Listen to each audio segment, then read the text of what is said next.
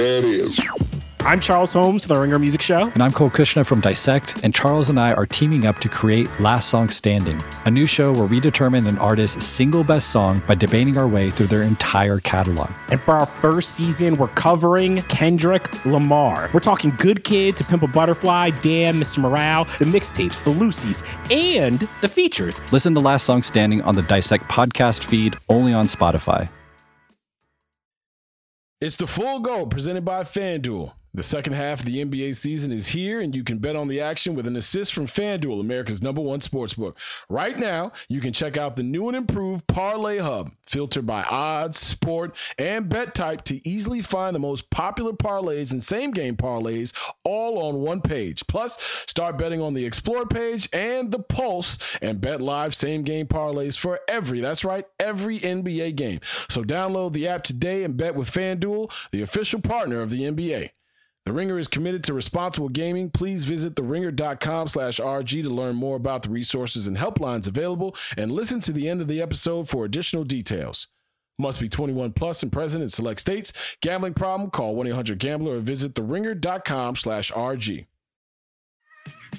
There's a lot that could impress you about the all-new Honda Prologue EV.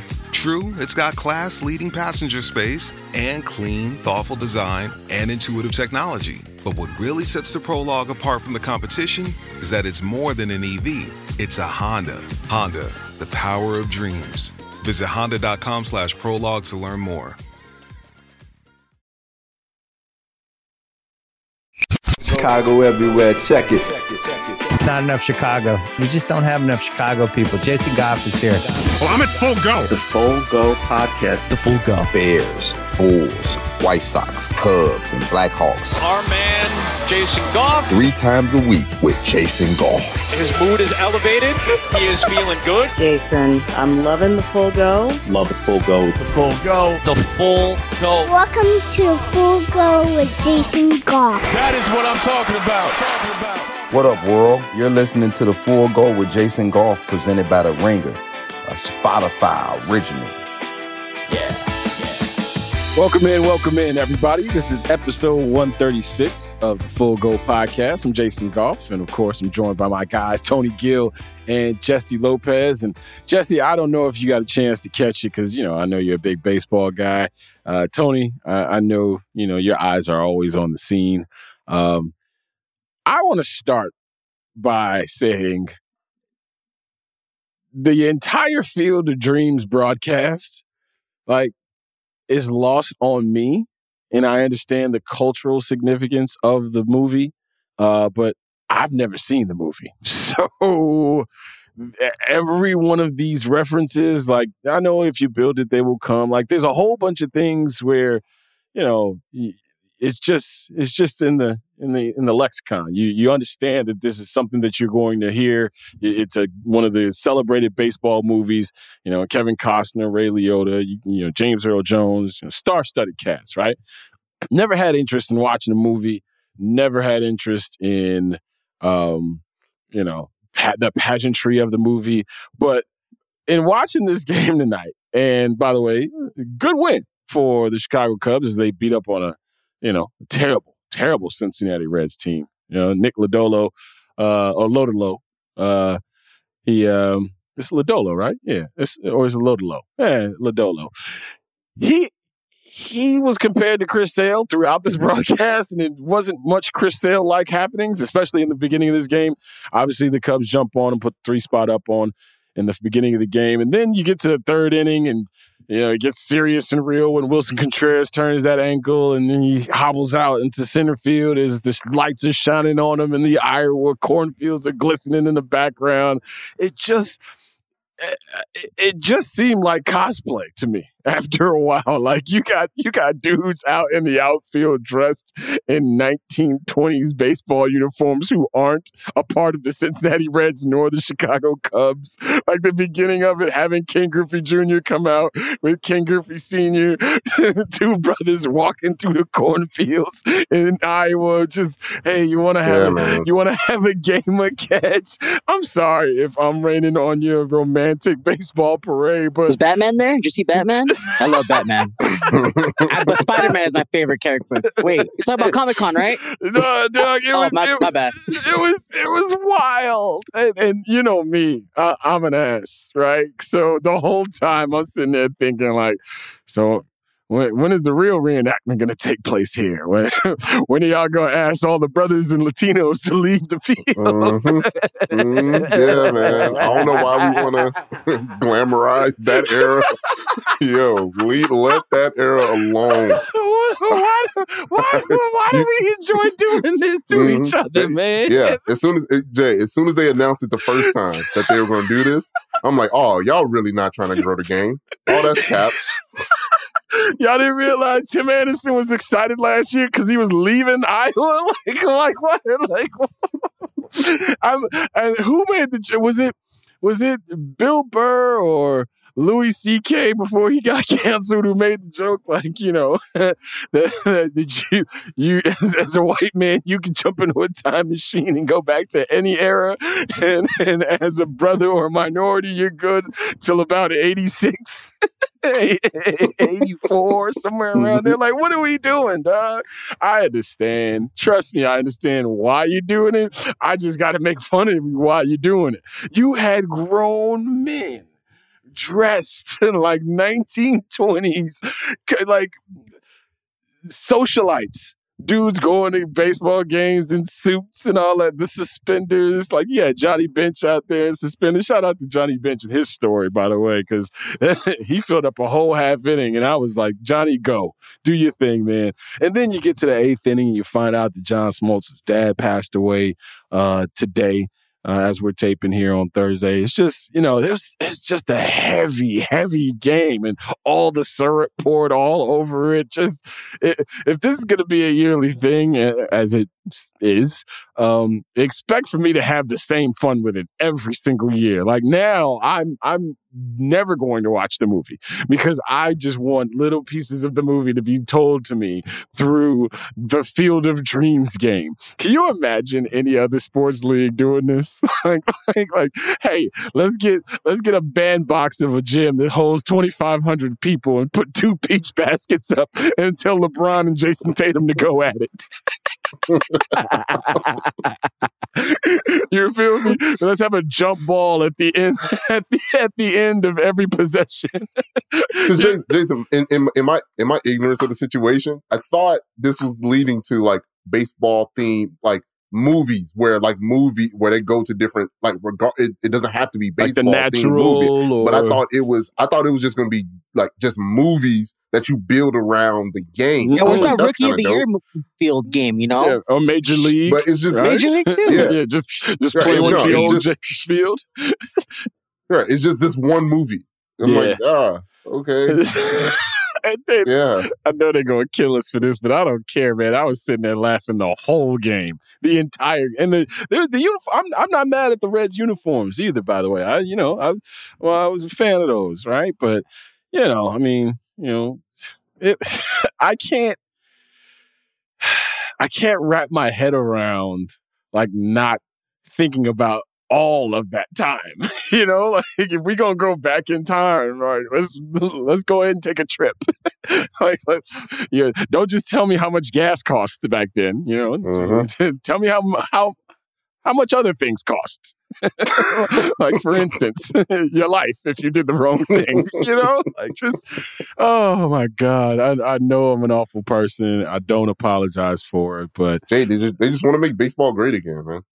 Yeah, they're doing a great job of it, man. Because if I am, and then the best part is just forcing all of the things that were forced from moment one of the broadcast to the first pitch. And you can go ahead and just dissect which things you thought were forced. It's just like, hey, do you want to have a game of catch? Who says that? And maybe this is my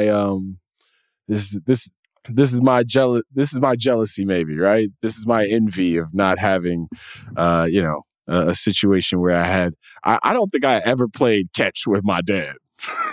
Like a glove in hand, let's go out in front and throw the ball around. I played basketball with my pops all the time. all the time, right? He tried to kick a soccer ball around with me every once in a while, but, he saw I wasn't coordinated enough to really keep up. So he kind of, stopped being embarrassed of me and took me on to other ventures. But yeah, man, like maybe that's what it is. Maybe since I've never gone up to my dad and said, do you want to have a game of catch?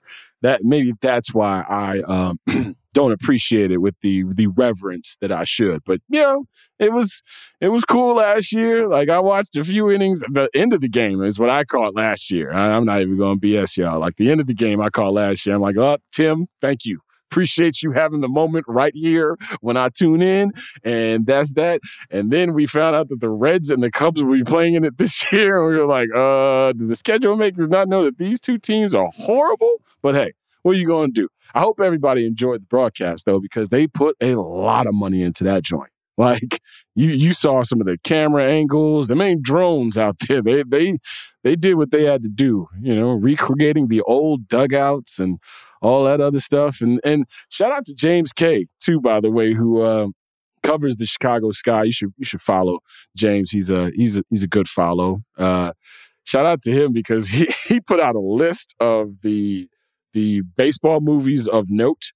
And by the way, it's James_M_K if you want to check him out. I love following him because he does the Chicago Sky justice, along with, Gene and Terrence and all the bigs, the people who cover the Sky on a nightly basis. And shout out to the Sky, too, by the way, right? Because, at the end of this season, whether they win the championship or not, I saw James writing about them racking up in the awards department, or at least getting a lot of finalists for a lot of these awards in terms of all WNBA defensive teams, defensive player of the year, MVP votes that are going to go to Meesman. So, these are the things that I peruse on Twitter. And James K threw out there a list of baseball movies. And I have fallen far short when it comes to the baseball movie watching than I thought I did. But I haven't seen a lot of these baseball movies. Like, I haven't seen Sugar. I've seen A League of Their Own. I haven't seen Bull Durham. Haven't seen The Natural. Seen Sandlot. Haven't seen For the Love of the Game. I've seen 8 Men Out. Seen Moneyball. Haven't seen 61. Of course, we've seen The Rookie. And of course, we've seen Major League. So shout out to James for putting out this list. And also shout out to Shakia. Shout out to Shake, because she also tweeted out CeCe Sabathia talking to Tim Anderson about the Field of Dreams game. And what was the funniest moment, I believe, on Twitter, because if you didn't get a chance to listen to it, we'll be able to work this into the broadcast, right? We'll be able to edit this in, but this is what it sounded like. You're going to play in the Field of Dreams game this year for Yankees White Sox. Yeah. What are your thoughts on it? I don't know much about it. I ain't seen the movie or nothing. That's what I keep telling this motherfucker. Black people don't give a fuck about Field of Dreams, playing in no fucking corn. We don't care about none of that shit, bro. We don't. At all. I keep trying to explain this shit. I just play baseball because I'm good at it, man. I've never seen Field of Dreams in my life. I wasn't leading you to say positive things. I was just leading you to say things. I don't really know what to expect. But I'm going to be ready to play, though, when it's time. I ain't never seen that movie in my life, bro. Never. I'm telling you. I keep trying to explain that. Yeah, I never seen that, man. Reminds me when I tried to get you to watch One Tree Hill. Yeah, exactly. You seen Life? I've seen Life. Okay, I just want to know. Most white people ain't seen that. I don't think so, guys. I don't think you've seen Life. I've seen Life. You sure? I'm 100%. Friday. Eddie Murphy's in Life. Friday. Who else? Friday next Friday. Friday next Who else is in all Life? the Fridays. Okay, all right. All the Fridays. I hear you there. I love all the Fridays. Dope. It's been a long time since I've seen Life, but I've seen it. I love tormenting Orion Ruocco, but shout out to Tim Anderson last year when he was happy, right? Did you hear that in his voice just now? Did you hear the joy? Did you hear the verve? Huh? Did you hear the crispness, the smile coming through? Yeah. While he's on the mend right now for the Chicago White Sox, having that finger surgery, going to be out 4 to 6 weeks. And speaking of the Chicago White Sox, how about those guys, huh? The White Sox don't deserve Dylan Cease. It's as simple as that, man. They don't, this year especially. Dylan Cease has set a major league record and continues to extend it for starts where he's allowed 1 or no runs consecutively. It's up to 14 now. Dylan Cease goes out there, twirls a gem against the apparently vaunted Kansas City Royals lineup. And Joe Kelly, who's been horrible or hurt, I won't say horrible. Man, he's been bad. Let's keep it funky. He's been bad. He's been bad or hurt for most of the year. A guy that you brought in to shore up the back end of that bullpen, him and Kendall. You thought it was going to be Kelly, Kendall Graveman, and give it over to Liam Hendricks, and you're going to get yourself, your 90-plus wins and get on up out of there. Well, guess what? The White Sox dropped 3 of 4 to the Kansas City Royals. They are now 8-8 inside of their 19-game stretch against sub-500 teams. They go 3-5, I believe, on this road trip. I mean, what more can you say about a team that doesn't battle in at-bats? It happened again today. They had Zach Greinke on the ropes 3 different times in the first 4 innings. And guess what? Let him off the ropes each time. Each time. Zach Greinke gave up 11 hits today. And you can say he scattered them because he got the win, because that's what you're supposed to say. And meanwhile, Tony La Russa is talking about, you don't luck into 11 hits. Our guys went out there and competed. Well, guess what? In scoring situations, in situational baseball situations, the White Sox don't battle. And you got Steve Stone talking about guys not hustling, and that being the difference between winning and losing. Like, this thing right now is getting more and more sour as the days go by. As the calendar turns now to the first, second week of August here, and we're getting closer and closer to September, where you should, at some point kick this thing into gear. The White Sox are still treading water against teams that they should not be treading water against. They should be bludgeoning these teams, whether it be the Rangers, the A's, the Royals. Meanwhile, they're going 500 because they're a 500 team. Dylan Cease doing his thing. Johnny Cueto off the scrap heap. Johnny Cueto is now your second best pitcher, and guess what? Johnny Cueto is out here talking about fire. A guy who just got into this clubhouse, just got into that dugout, is referring to a team not playing with enough quote-unquote fire. But there's Tony La Russa to put it on out and say, these are the kind of things we want to handle in-house. And, this you handle it amongst family. We'll get it straightened out. And, nah, man, this is a dude who got dropped inside your clubhouse and told the truth. I'm happy Johnny Cueto said something. If he didn't say it to them beforehand, he ain't got to say nothing. They know. Andrew Vaughn knows this is a 500 team. Gavin Sheets knows this is a 500 team. Yasmani Grandal knows that. And we wouldn't be feeling about this team. We wouldn't feel this way about this team, I should say, if we didn't have high expectations. That's the kicker. People act like, because now it's getting real weird in this city about how we're referring to the White Sox and who's to blame, and is it Rick Hahn's fault or is it Tony La Russa's fault? Well, let's get on the bandwagon of, it's all the players' fault. Screw the players. Well, guess what? You ain't trading the players, okay? And if Frank Menachino's job is going to be sacrificed for it, if Frank Menachino can't press the battle late in pitchers' counts or with runners in scoring position button. He can't hit the stop swinging your pitches outside the zone button. So when you cast Frank Menachino aside, you ain't gonna do that with Ethan Katz, because Ethan Katz seems like he is one of the stars in the game, the up and coming stars in the game. But you ain't gonna do that with him because of what the pitching staff has, 1, had to work with, and 2, been okay with. It's this lineup. It's this offense. You got a bunch of shiny, great-looking players who haven't produced. It's as simple as that. It's about 3 or 4, and I tweeted about it today. It's about 3 or 4 guys on this team who could look in the mirror and say, I'm producing at or above my expectation level. And then after that, you got a bunch of underperformers. And it speaks to how talented I keep saying it. It speaks to how talented this team is that they're 500. It also speaks to how bad this division is. The White Sox should be up 7 games in this division. Easy. Easy. Think about what we were talking about coming into this season. All right, right field and second base might be an issue, but they're going to be able to bash the ball. Hit home runs, you'll play over all the bad defense and bad base running. Well, guess what? They haven't hit home runs. And guess what? They can't play over the bad defense, and they can't play over the bad base running. Dropping 3 out of 4 to the Royals, man, when every single game, you put yourself in a position where every single game is so critical. I don't understand it. I don't understand it. Now Johnny Cueto's calling the clubhouse out. Tony La Russa's there to put out that fire. You lose 3 out of 4 against the Royals. I just don't understand, man. And now with this team as presently constituted, you have to now have Jose Abreu play damn near every single day on the way out here. Yasmani Grandal every single day. Like, guys, there is no rest coming for any of you. You put yourself in this position, you got to get on out of it. We were talking about Luis Robert as an MVP dark horse candidate this year. And there are weeks where Luis, when he's on the field, looks like, Bo Jackson, Mike Trout, everything rolled into one. And then there's games where he is lost, especially at the plate.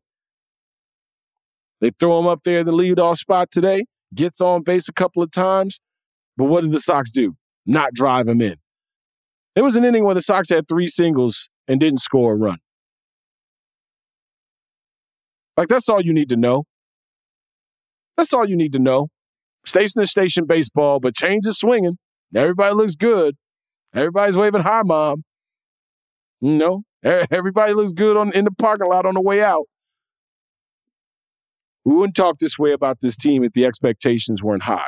The expectations aren't being met, and all we're hearing is middling comments from the people that are in charge. All we're hearing is Tony La Russa checking his team through the media, because apparently his team can't talk about each other through the media. Like, this shit it's rotten. It doesn't feel good. Doesn't feel good. Sox fans wait, every half a decade for these moments. Wait every half a decade or so for these moments where it's a run-up to a good run. And somewhere along the line, the White Sox forgot to take their cool off while they were being celebrated as the next big thing. Well, guess what? Next big thing has to be big at some point. And they played small all damn season long. And this Royals series was more of the same.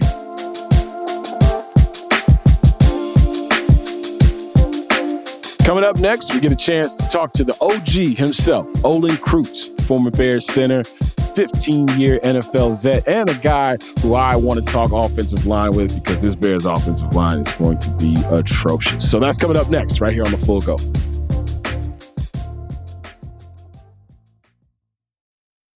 This episode is brought to you by Empower. You got money questions like, can I retire early? What are my best savings options? Can I afford to pay for my kids' education? Luckily, Empower has all the answers. With Empower's real-time dashboard and real live conversations, you get clarity on your real-life financial goals. So join 18 million Americans and Empower what's next. Start today at empower.com. Tap the banner or visit this episode's page to learn more. Sponsored by Empower, not an endorsement or statement of satisfaction by a client. Bears Talk with Jason Goff on The Full Go. And the kick is good for the win. Fade to black. Brought to you by The Ringer, a Spotify original. It's good to see you, man. It's good to see you too, man.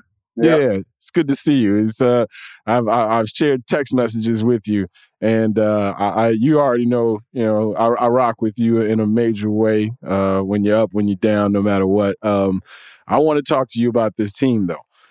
For sure. So, an offensive line, you are like, people grew up with Jay Hilgenberg and, the great centers of Bears past. I always tell you this, and I say it to anybody that I encounter. Like, for my period of Bears football, where I really got invested as a fan and could do something about it and felt the way about it, not just a child watching the 80s Bears or the early 90s early 90s Bears with Ditka. Like, you were the center that I grew up with. Right. And seeing now what's happening with this Bears offensive line, I remember being outside the Bourbonnais cafeteria and you walking in the middle and you having the guys on the left and on the right. And I'm like, damn, they walking like a flock of birds would fly. Like they're walking in unison. And it was a camaraderie and it's a togetherness that you guys had to have to play as well as you guys played for what Lovie Smith was asking of you. when you throw together this kind of offensive line, new regime, new coaching staff, second-year quarterback, how do you form that identity that you guys who eventually went to that Super Bowl game in Miami, how do you build towards that? Because guys are going to get switched in and out, injuries are going to happen, but how do you set a tone, and what do you think Matt Eberflus is trying to preach early on in his first campaign? Yeah, it's a big question because two things now. I played on good offensive lines and I played on very bad offensive lines, right? And the good offensive lines I played on, we had a lot of talent. There were a lot of good football players, from right to left. In 2005 and 2006, talking about Fred Miller, a very good friend of mine. Shout out to Fred. Roberto Garza, right? Reuben Brown, 9-time Pro Bowler, probably right on the edge of being a Hall of Famer, right? Yeah. John Tate, we went and got from the Kansas City Chiefs because, again, even back then, we couldn't draft a left tackle and fix that position. So we had to go get John Tate. We drafted Mark Colombo, but you remember he dislocated his kneecap. Right? Yeah, so we played Champagne, some good right? football there. Yeah. We played some good football there for a 2-year span about, right? And then before that, in 2001 season, it was Big Cat, Chris Valerio, Rex Tucker, and then we had to go get Blake Brockemeyer for the Carolina Panthers. And at that time, they gave him the biggest contract for a left tackle in the NFL. So a lot of times when the Bears have fixed their left tackle position, it has been via free agency, right? They have not gone out and drafted a guy that actually fixed it. So this year now, they come in 2019, Ryan Pace and Matt Nagy sit on the stage and tell you the offensive line is a problem. Ryan Poles basically comes in, gets the job. He tells you the offensive line is a problem. They don't do much to fix it yet. Everybody's waiting for next year. Everybody say we're going to develop young guys. All of a sudden, they got Braxton Jones at left tackle. That is a big job for a young rookie. And it seems to me, Golf, that they moved all his competition out. That they moved everybody else over to right tackle, which is strange to me, not to give any competition to him, but maybe they want to give him all the reps. So let's see what he's got. Watching his college film, I thought he had a lot of tools. Little worried about him taking on the bull rush. Little worried about his run blocking. You go through this line now, Lucas Patrick. The Chicago Bears told you what they think about Lucas Patrick, what they think about Schofield, about what they paid. I don't got to tell you what they are. The starting centers in this league right now, the starting guards in this league right now make $15+ million a year. They gave these guys $2 million a year, and they gave Schofield league minimum. I don't got to tell you what they think of them. Right. They told you what they think about paying them. So now all of a sudden they expect these guys to take some jump to become dominant football players. Cody Whitehair needs to take a step. This offensive line, again, we're going through the season, is a major question mark. But I would tell you this, man, like you said, you would see us walking together some days and we wouldn't even have an inch between us. And we were all ready for a fight to break out. There were some times when I played, when I knew we had to be greater than the sum of our parts. And by that, I mean we had to work together. We had to be like a family. We had to get each other's back. We had to slowly get better every day because I knew when that season started, we weren't going to be very good. 2010, we were terrible. We gave 9 sacks in New York against the Giants. We ended up in the NFC Championship just because we got a little better every year. They need guys, Golf. They need guys to have the career year. They need guys to have the career season. They need guys to take a jump. And this is across the offense. You can go across every position, man. I don't know. Really, if I told you I knew what was going to go on, I don't.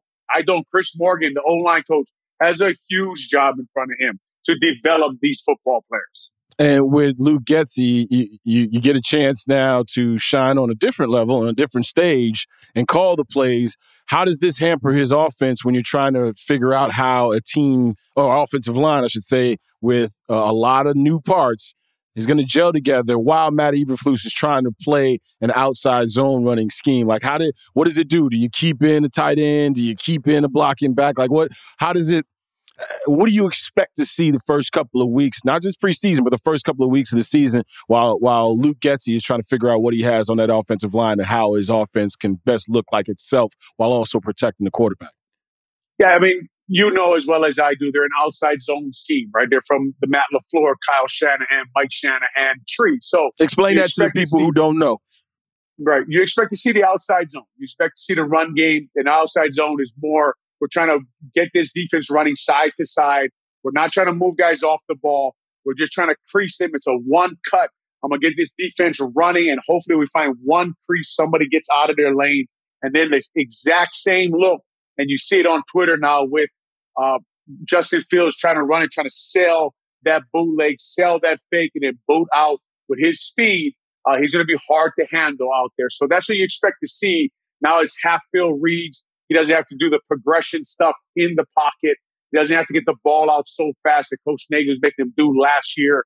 It's not just the offensive line, 5 guys on the defensive front. It's more of a run game. It's more movement. That's why they had the offensive linemen lose weight, right? You're going to see everybody's shoulders on the same path, and hopefully we can crease them somewhere and get up the field and just get chunks in the pass game by booting our quarterback out and getting somebody open. But with this offense, you say, okay, what is Luke Getsy going to do? He's got a big job, man, because this wide receiver core, I can say the same thing about them as I say about the offensive line. I don't know who scares you. I know Velus Jones, everyone's excited about getting a ball in his hands. He's dynamic. Alex Brown always says, can you go 88 out the gate? That's what they need, right? Darnell Mooney, does he take a step? Their whole offense, Jason, when I look at them, I'm thinking, can they all be greater than a sum of their parts? Can they all work together? They have to run. They got to have a receiver. They got to run Hunter Renfrow route. They got to be perfect out there, man. They got to hit it and go, and they got to run at the exact depth, and they have to work together like a unit. And now you got a new offensive coordinator. You got a new coach staff all working together. This is going to be really, really interesting. First of all, you're excited for the young players to get a chance to see if we can get somebody, man. Get somebody to the top 10 of their position, even top 12. I mean, I don't know. Name a guy on the offense who's top 10 in the NFL at his position. The only guy that's creeping up towards that would be David Montgomery, right? I mean, in terms of his production over the last 3 years, and we know he's going to get the ball. I have to see him in the outside zone, right? You talk about outside zone. Well, let's talk about outside zone. Let's talk about who's really important to that. Let's talk about George Kittle. Let's talk about Mercedes Lewis. Let's talk about tight ends who can seal the edge block. Now let's talk about Cole Kmet. He's got to take a step, man. He's got to take a step in his run block. I know they talk about Griffin. They like Griffin on the edge blocking, but you want to have a dual threat out there, right? You want to have a guy who also can threaten you in the pass game. So they need their tight ends to take a step. This is kind of a growing year for Chicago Bears, a developmental year, and it all happens when we got to see what Justin Fields got. So they got a very interesting year coming their way. What do you make of the Tevin Jenkins situation and the profile that Ryan Poles is trying to create on that offensive line? You know, James Daniels, the guy who came up in your system, you let him walk. Tevin Jenkins, second-round pick. It's another guy's pick, so you can say, I don't need that. But on a team where you're trying to amass as much talent as possible, is kicking him inside not an available option? I just wonder what kind of rift can happen, or what kind of player profile can you just so starkly be opposed to that a second-round talent who a lot of people thought might be a first-round talent doesn't have a spot on your football team? Yeah, it's really interesting because of the things you said, right? And remember, you go all the way back to the offseason, and they went after Brian Allen. They went after Brian Allen for the Rams. They didn't get him, and that's how we got to Lucas Patrick, trying to upgrade over Sam Mustipher. Now Lucas Patrick breaks his thumb, and we're right back to Sam Mustipher. But as far as Tevin Jenkins goes, he is the most talented offensive lineman they have on that field. When you see the guy run, when you see him move his feet, when you know why people were excited about him coming out of the draft. So like you said, I am not in the building. All I can imagine is that he has a back problem. Him and some coach aren't vibing. But look, you have to develop, like you said, they don't have a lot of talent there. So you're just saying, we don't need this guy. We're just going to put Braxton Jones there. We're just going to leave him. We're just going to leave him a left tackle. And we're just going to trust him with that job. And gosh, does all of Chicago, all of Illinois hope they're right, that this Braxton Jones is some kind of fine. But to just say, Tevin Jenkins, we're going to try to guard at right tackle, but we're not going to put you back at left tackle. We're not going to put anybody back there to challenge for a job. Riley Reif came in, they put him at left tackle for 2 or 3 plays, and they move him back to right tackle. He's had some injuries. They have so many questions there that the fact that they could, and there were rumors, I don't know if it was true, that they were trying to trade Tevin Jenkins, right? Right. But the fact that all of a sudden he comes back, I got to see him in what they do with him in the Chiefs game. I'd hate to see him at right guard all of a sudden. And he could probably play there. I don't know what it'd be, but if you're telling me your system requires a swift-footed tackle, the guard has to get on the second level. The guard's got to go block linebackers. Then you're going to put an oversized right tackle at right guard. I just start to get a little confused at what they're trying to figure out there. But I think Luke Getsy told you exactly where they were. I think he let it slip out. He said, man, we don't know what we got on the offensive line right now. But I would sit in the room and say, Luke, you don't know what you got anywhere. You have no idea what you got at quarterback, wide receiver, tight end. You don't know what David Montgomery's probably the surest thing they got in Khalil Herbert, but you don't know what you got there either in the outside zone system. We'll be back with more of the Full Go with Jason Goff after a word from our sponsors. This episode is brought to you by Hotels.com. If you're busy like me and you're trying to catch your kids' games, it's important to have somewhere where you can go to find a good hotel. We're all over the place. Sometimes, we're in Florida, we'll be in New York. We want to take the wife on a quick vacation and get away. Whether you're looking for a relaxing getaway or heading out of town to see the playoffs, Hotels.com app has a perfect hotel for every trip. Compare up to 5 hotels side by side so you can see prices, amenities, and star ratings without having to switch back and forth between options. So start planning your next getaway and find your perfect somewhere in the Hotels.com app today. This episode is brought to you by Lululemon. Guys, if you're ready for a new pair of pants, try one of Lululemon's ABC pants. They're made to make you look and feel good. And there's lots of different styles to choose from. My favorite, because I walk around LA every day, I like the joggers. I'm not jogging, I'm just walking fast. But if you're working out, I would try them out. And if you want something a little sleek, maybe business-like, maybe try the ABC Slim Fit trouser. But I am a joggers guy. Once COVID happened, I was just like, I want to wear jogging pants and joggers and all kinds of soft pants as much as I possibly can, especially when I'm working out. Ultra comfortable and versatile. ABC pants are really in a league of their own. Buy a pair right now at Lululemon.com. Hey, this is Lance Briggs. You're listening to The Full Go with Jason Goff. So you've been a part of coaches getting the gig and wanting to implement their way of life. Going hard very early. Matt Eberflus came in introductory press conference and said, hey, get your track shoes ready. He's brought players from the Colts that speak the language that he was speaking over there on the defensive side of the football. And we've seen, 21 guys on the injury report here in the first 13 days of practice. How do first-time head coaches and new head coaches to a system and to an organization, how do they implement what they want physically without wearing down a team?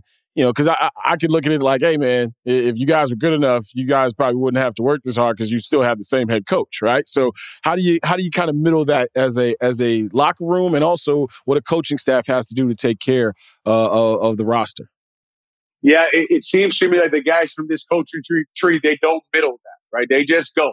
We saw Lovey. Lovey came in 2004 and half our roster was on IR and we had a terrible year, but he set the culture, right? He set the culture. We came back the next year, and guess what? In year 9 of my NFL career, I did a one-a-day for the first time in my life. I didn't even know what that was.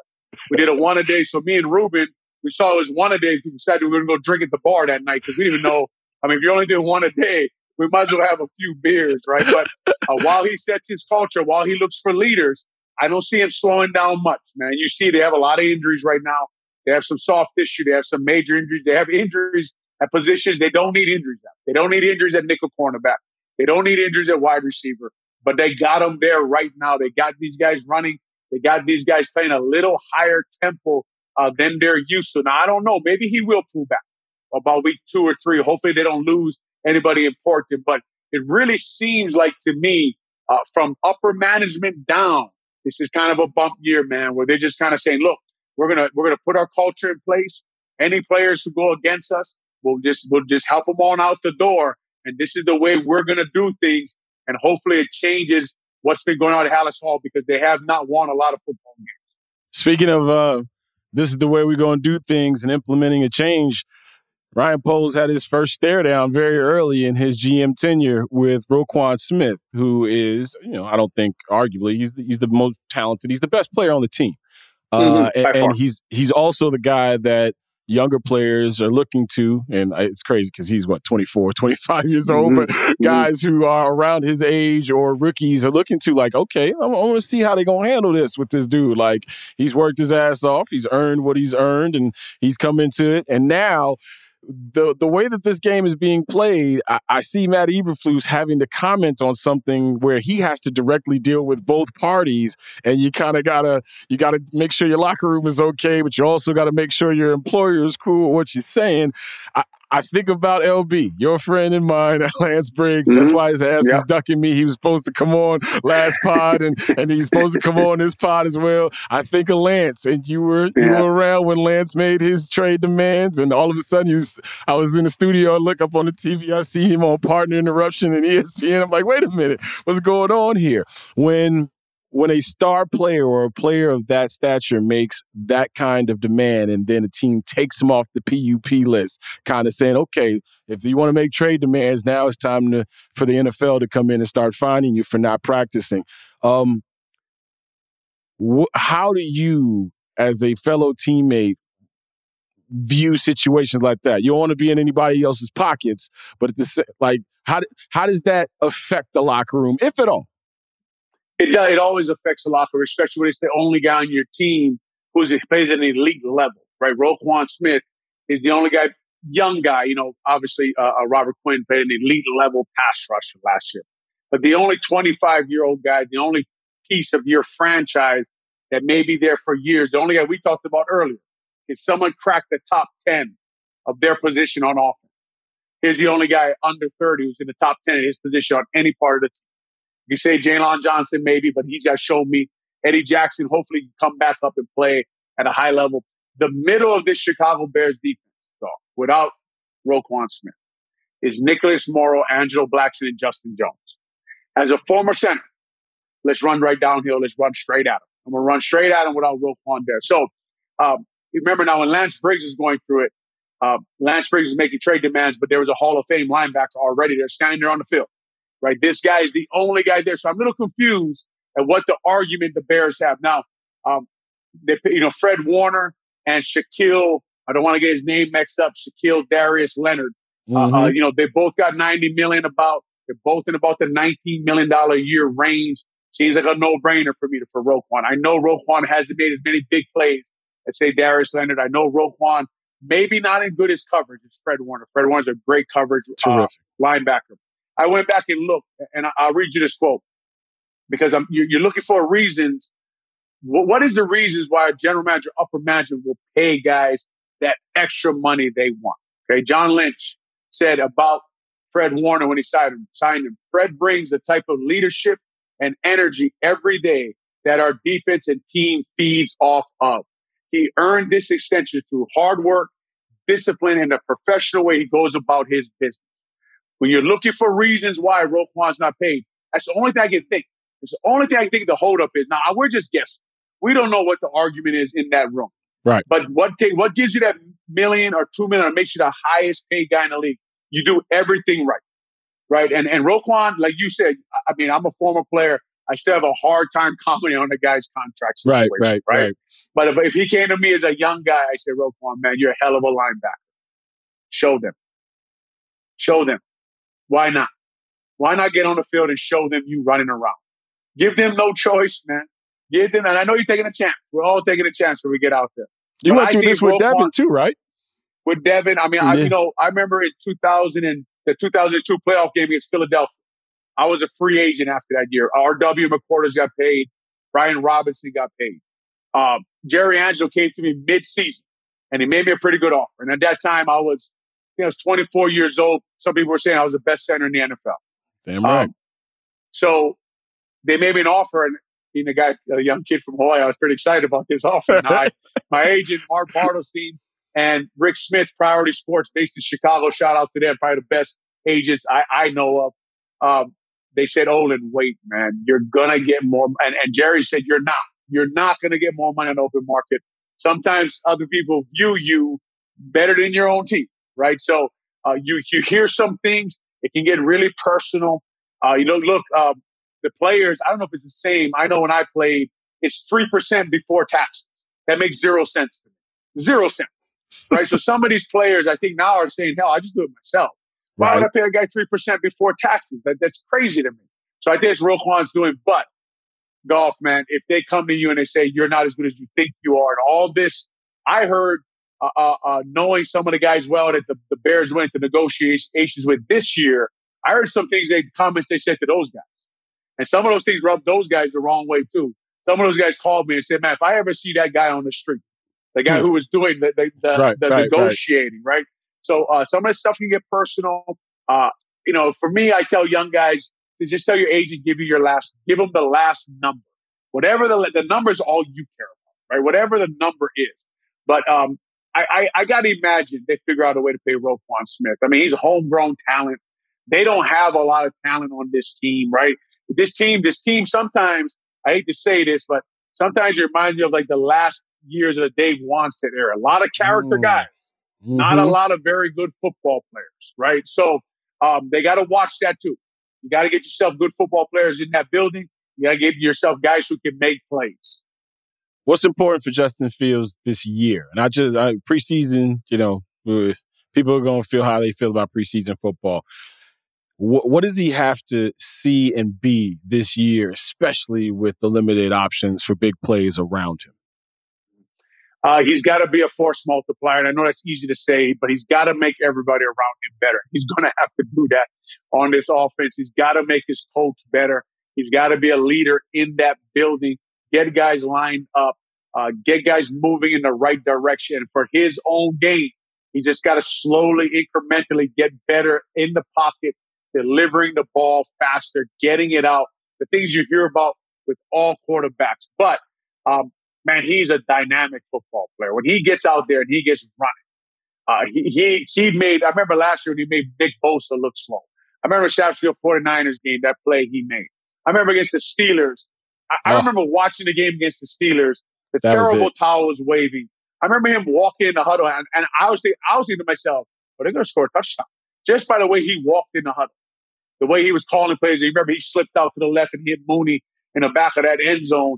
And we're like, I don't know about you. I know the next week they saw Baltimore. He got injured, and it was kind of a tough year from there. But that's the kind of stuff you have to see. You got to see a guy who's a difference maker, the guy who wins football games at the end of games, the guy who we've never seen in a Chicago Bears uniform. Which quarterback did you enjoy playing the most for and with? It's always hard for me. I played for 15 of them. Right. I enjoyed early in my career. I'll cut them in half.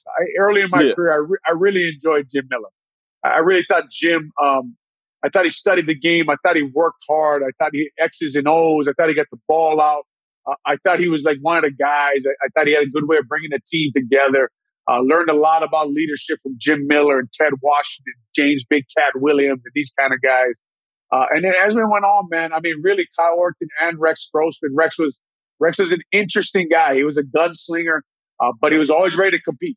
He was always ready to get after. Kyle Orton was kind of like a Jim Miller type, right? Like he was just kind of always hanging out with the guys and trying to learn the game and do the best he could. Whereas Rex was like, man, I'm going to make that throw. And you're like, Rex, don't throw that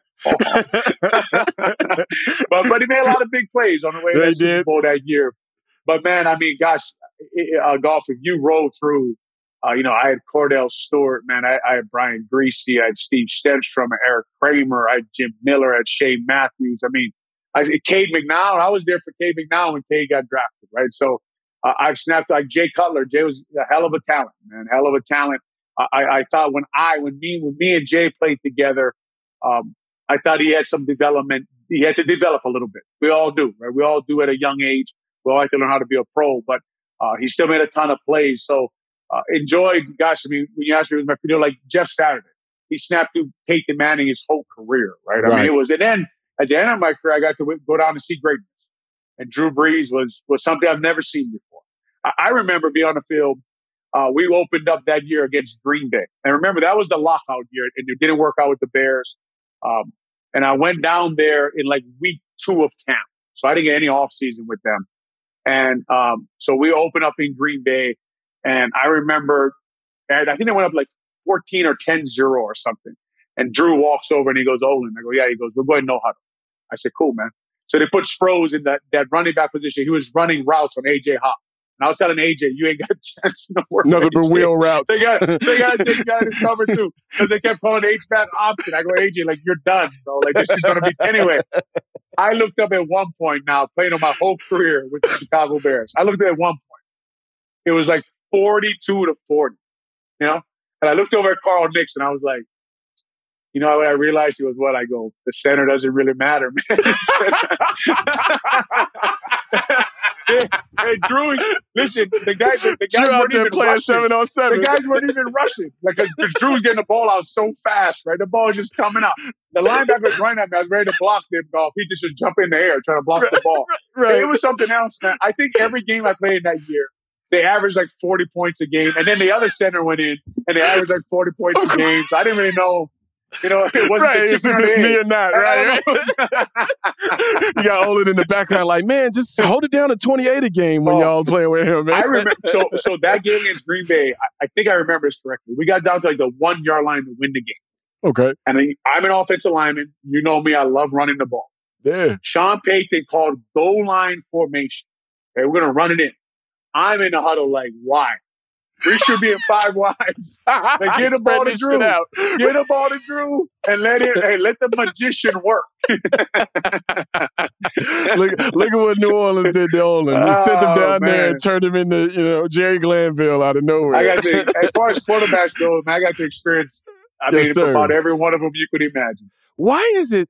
Because I don't believe a town or a city or a uniform can't get the offensive side of the football right. And then we get into the things about the bear weather and all this other stuff.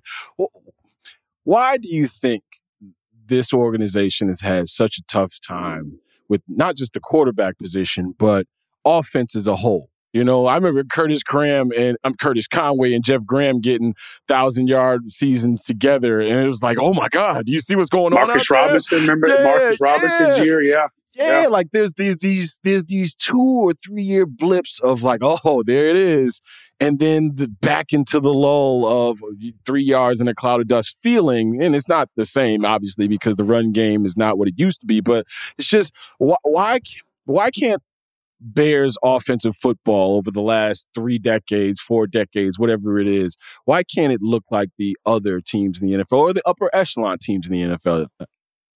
Yeah, there's a little luck involved in getting a Tom Brady, right? There's a little luck in getting the guy that late in the draft. But if you're talking about just the Chicago Bears, and as you know, as I've moved over to analyst work, I've studied them a lot. I've looked over their drafts and I've looked over their history, especially on the offense side of the ball, just because, like you said, I was a part of a lot of years that we struggled.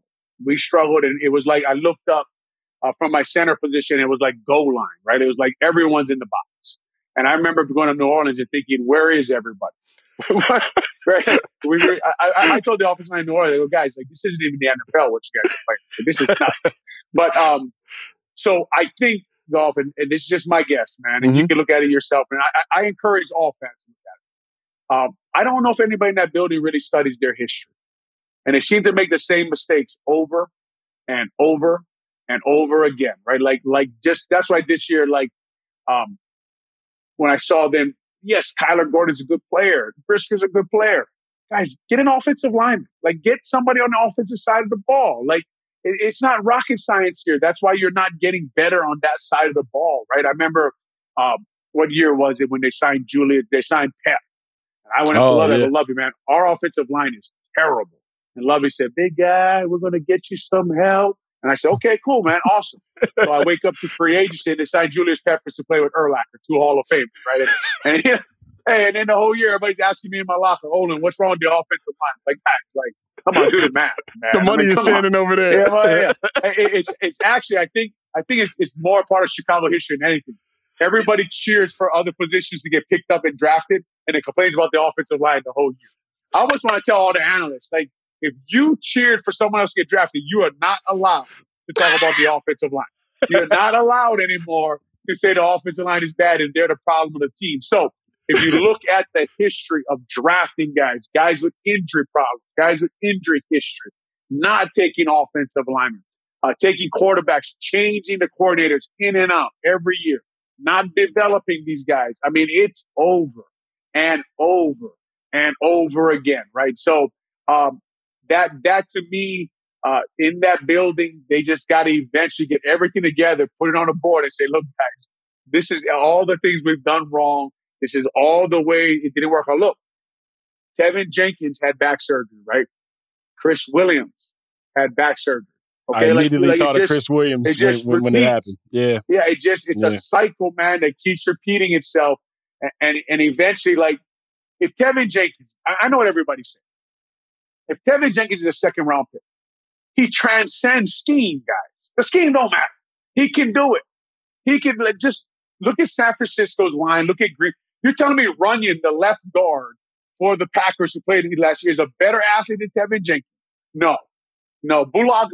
Bulaga played in there for years. Bulaga don't run like Kevin Jenkins. What are we talking about here, guys? What we're talking about is nonsense, things that don't make sense, things that actually don't work out. And now these guys are just going to keep I don't want to talk oppose them. The guys before them just kept repeating the same mistakes. And you're almost watching saying, man, are they really going to the season with this group again? And they did. They go in with the same group. And you're like, this ain't going to work. Yeah. I think this is going to be a long, long season, and I hope we see as many players as possible because, like you said, you got to start to build the crust of this thing all over again. And Bears fans are in a all too familiar position where we're going to watch a team rebuild. First preseason game, this is coming out obviously tonight or late tonight, early Friday morning. People will be listening to it right before Saturday's preseason game. What do you expect to see, and what do guys in an NFL locker room think or expect or experience in that first lead up to a first preseason game? Well, I think this new regime, I've been a part of a couple new regimes. I think they want to, make it like a regular game week. So the guys start to get used to them during a regular game week. With this offense, like we just talked about, I expect to see them a lot. I expect to see these guys. I expect to see Robert Quinn on the sideline early. I don't expect to see anybody else over there. I expect to see this group playing a lot of football. Now, it's not going to be NFL level football, but I expect Braxton Jones to play 4 quarters. Why wouldn't he? Why wouldn't he be out there that long getting work, as much work as he can in this system against whoever he can go against, right? So you expect to see a lot of Coach Eberflus' starters. We'll see what happens. I mean, I don't know if you want to put Justin Fields in that much, a situation where he could actually get hurt. But you want to see him continue to develop in this offense and as many reps as they can get. So overall, I mean, look, we talked about the offense this year on this podcast because I played offense, and that's what a lot of people want to talk about. I mentioned their defensive line. Listen, man, the defensive line got just as many holes as their offensive line, right? You ain't going to convince me that Justin Jones, Angelo Blackson, Travis Gibson are ready to shut down shop over there at Soldier Field without Roquan Smith, right? So it's going to be interesting to watch that side of the ball. Watch those guys develop also. What do we got in Justin Jones? No one really knows the 3 technique. I don't know what we got there, right? So we'll see there. We'll see the nickel cornerback. I don't expect to see Kayvon Young or Kyler Gordon or Thomas Graham. So their top 3 nickel cornerbacks are out this week. So I don't know what we're going to see there. But I'm like, this team, as bad as it could be, for a football guy like me, they're interesting, man. I love to see guys who've never done it before get a chance. I want to see Luke get to be good, man. I want to see him be great. I want to see Coach Eberflus, who a lot of people have questions as a head coach, want to see him be a good head coach. Gosh, if Braxton Jones turns out to be the left tackle we've been talking about, how awesome would that be? So I'm excited to see these young guys get out there and play. Olin, I always love talking to you, my man. I'm looking forward to talking to you this season as much as we possibly can. And, hey, it's good to see your face. Good to hear your voice. And thank you for giving us some of your time, brother. Appreciate you having me on, man. Thank you.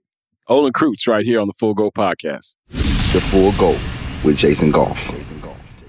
All right, that's all the time we have for the Full Go Podcast. Episode number 136. Want to thank our guest, Olin Kreutz, former Chicago Bears center.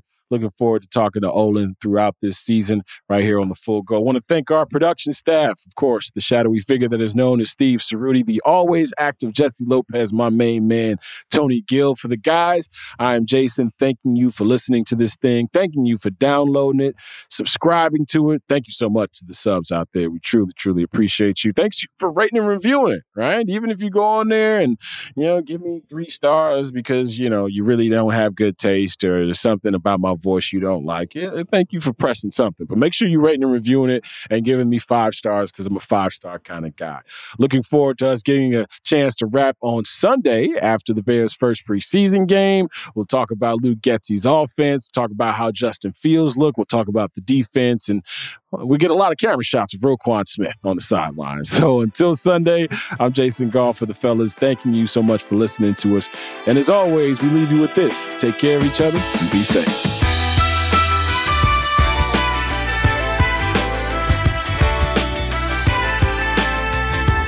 Thank you for listening to my daddy. It's the Full Go, baby! Okay, bye! This episode is brought to you by State Farm. You might say all kinds of stuff when things go wrong, but these are the words you really need to remember. Like a good neighbor, State Farm is there. They've got options to fit your unique insurance needs, meaning you can talk to your agent to choose the coverage you need, have coverage options to protect the things you value most, file a claim right on the State Farm mobile app, and even reach a real person when you need to talk to someone. Like a good neighbor, State Farm is there.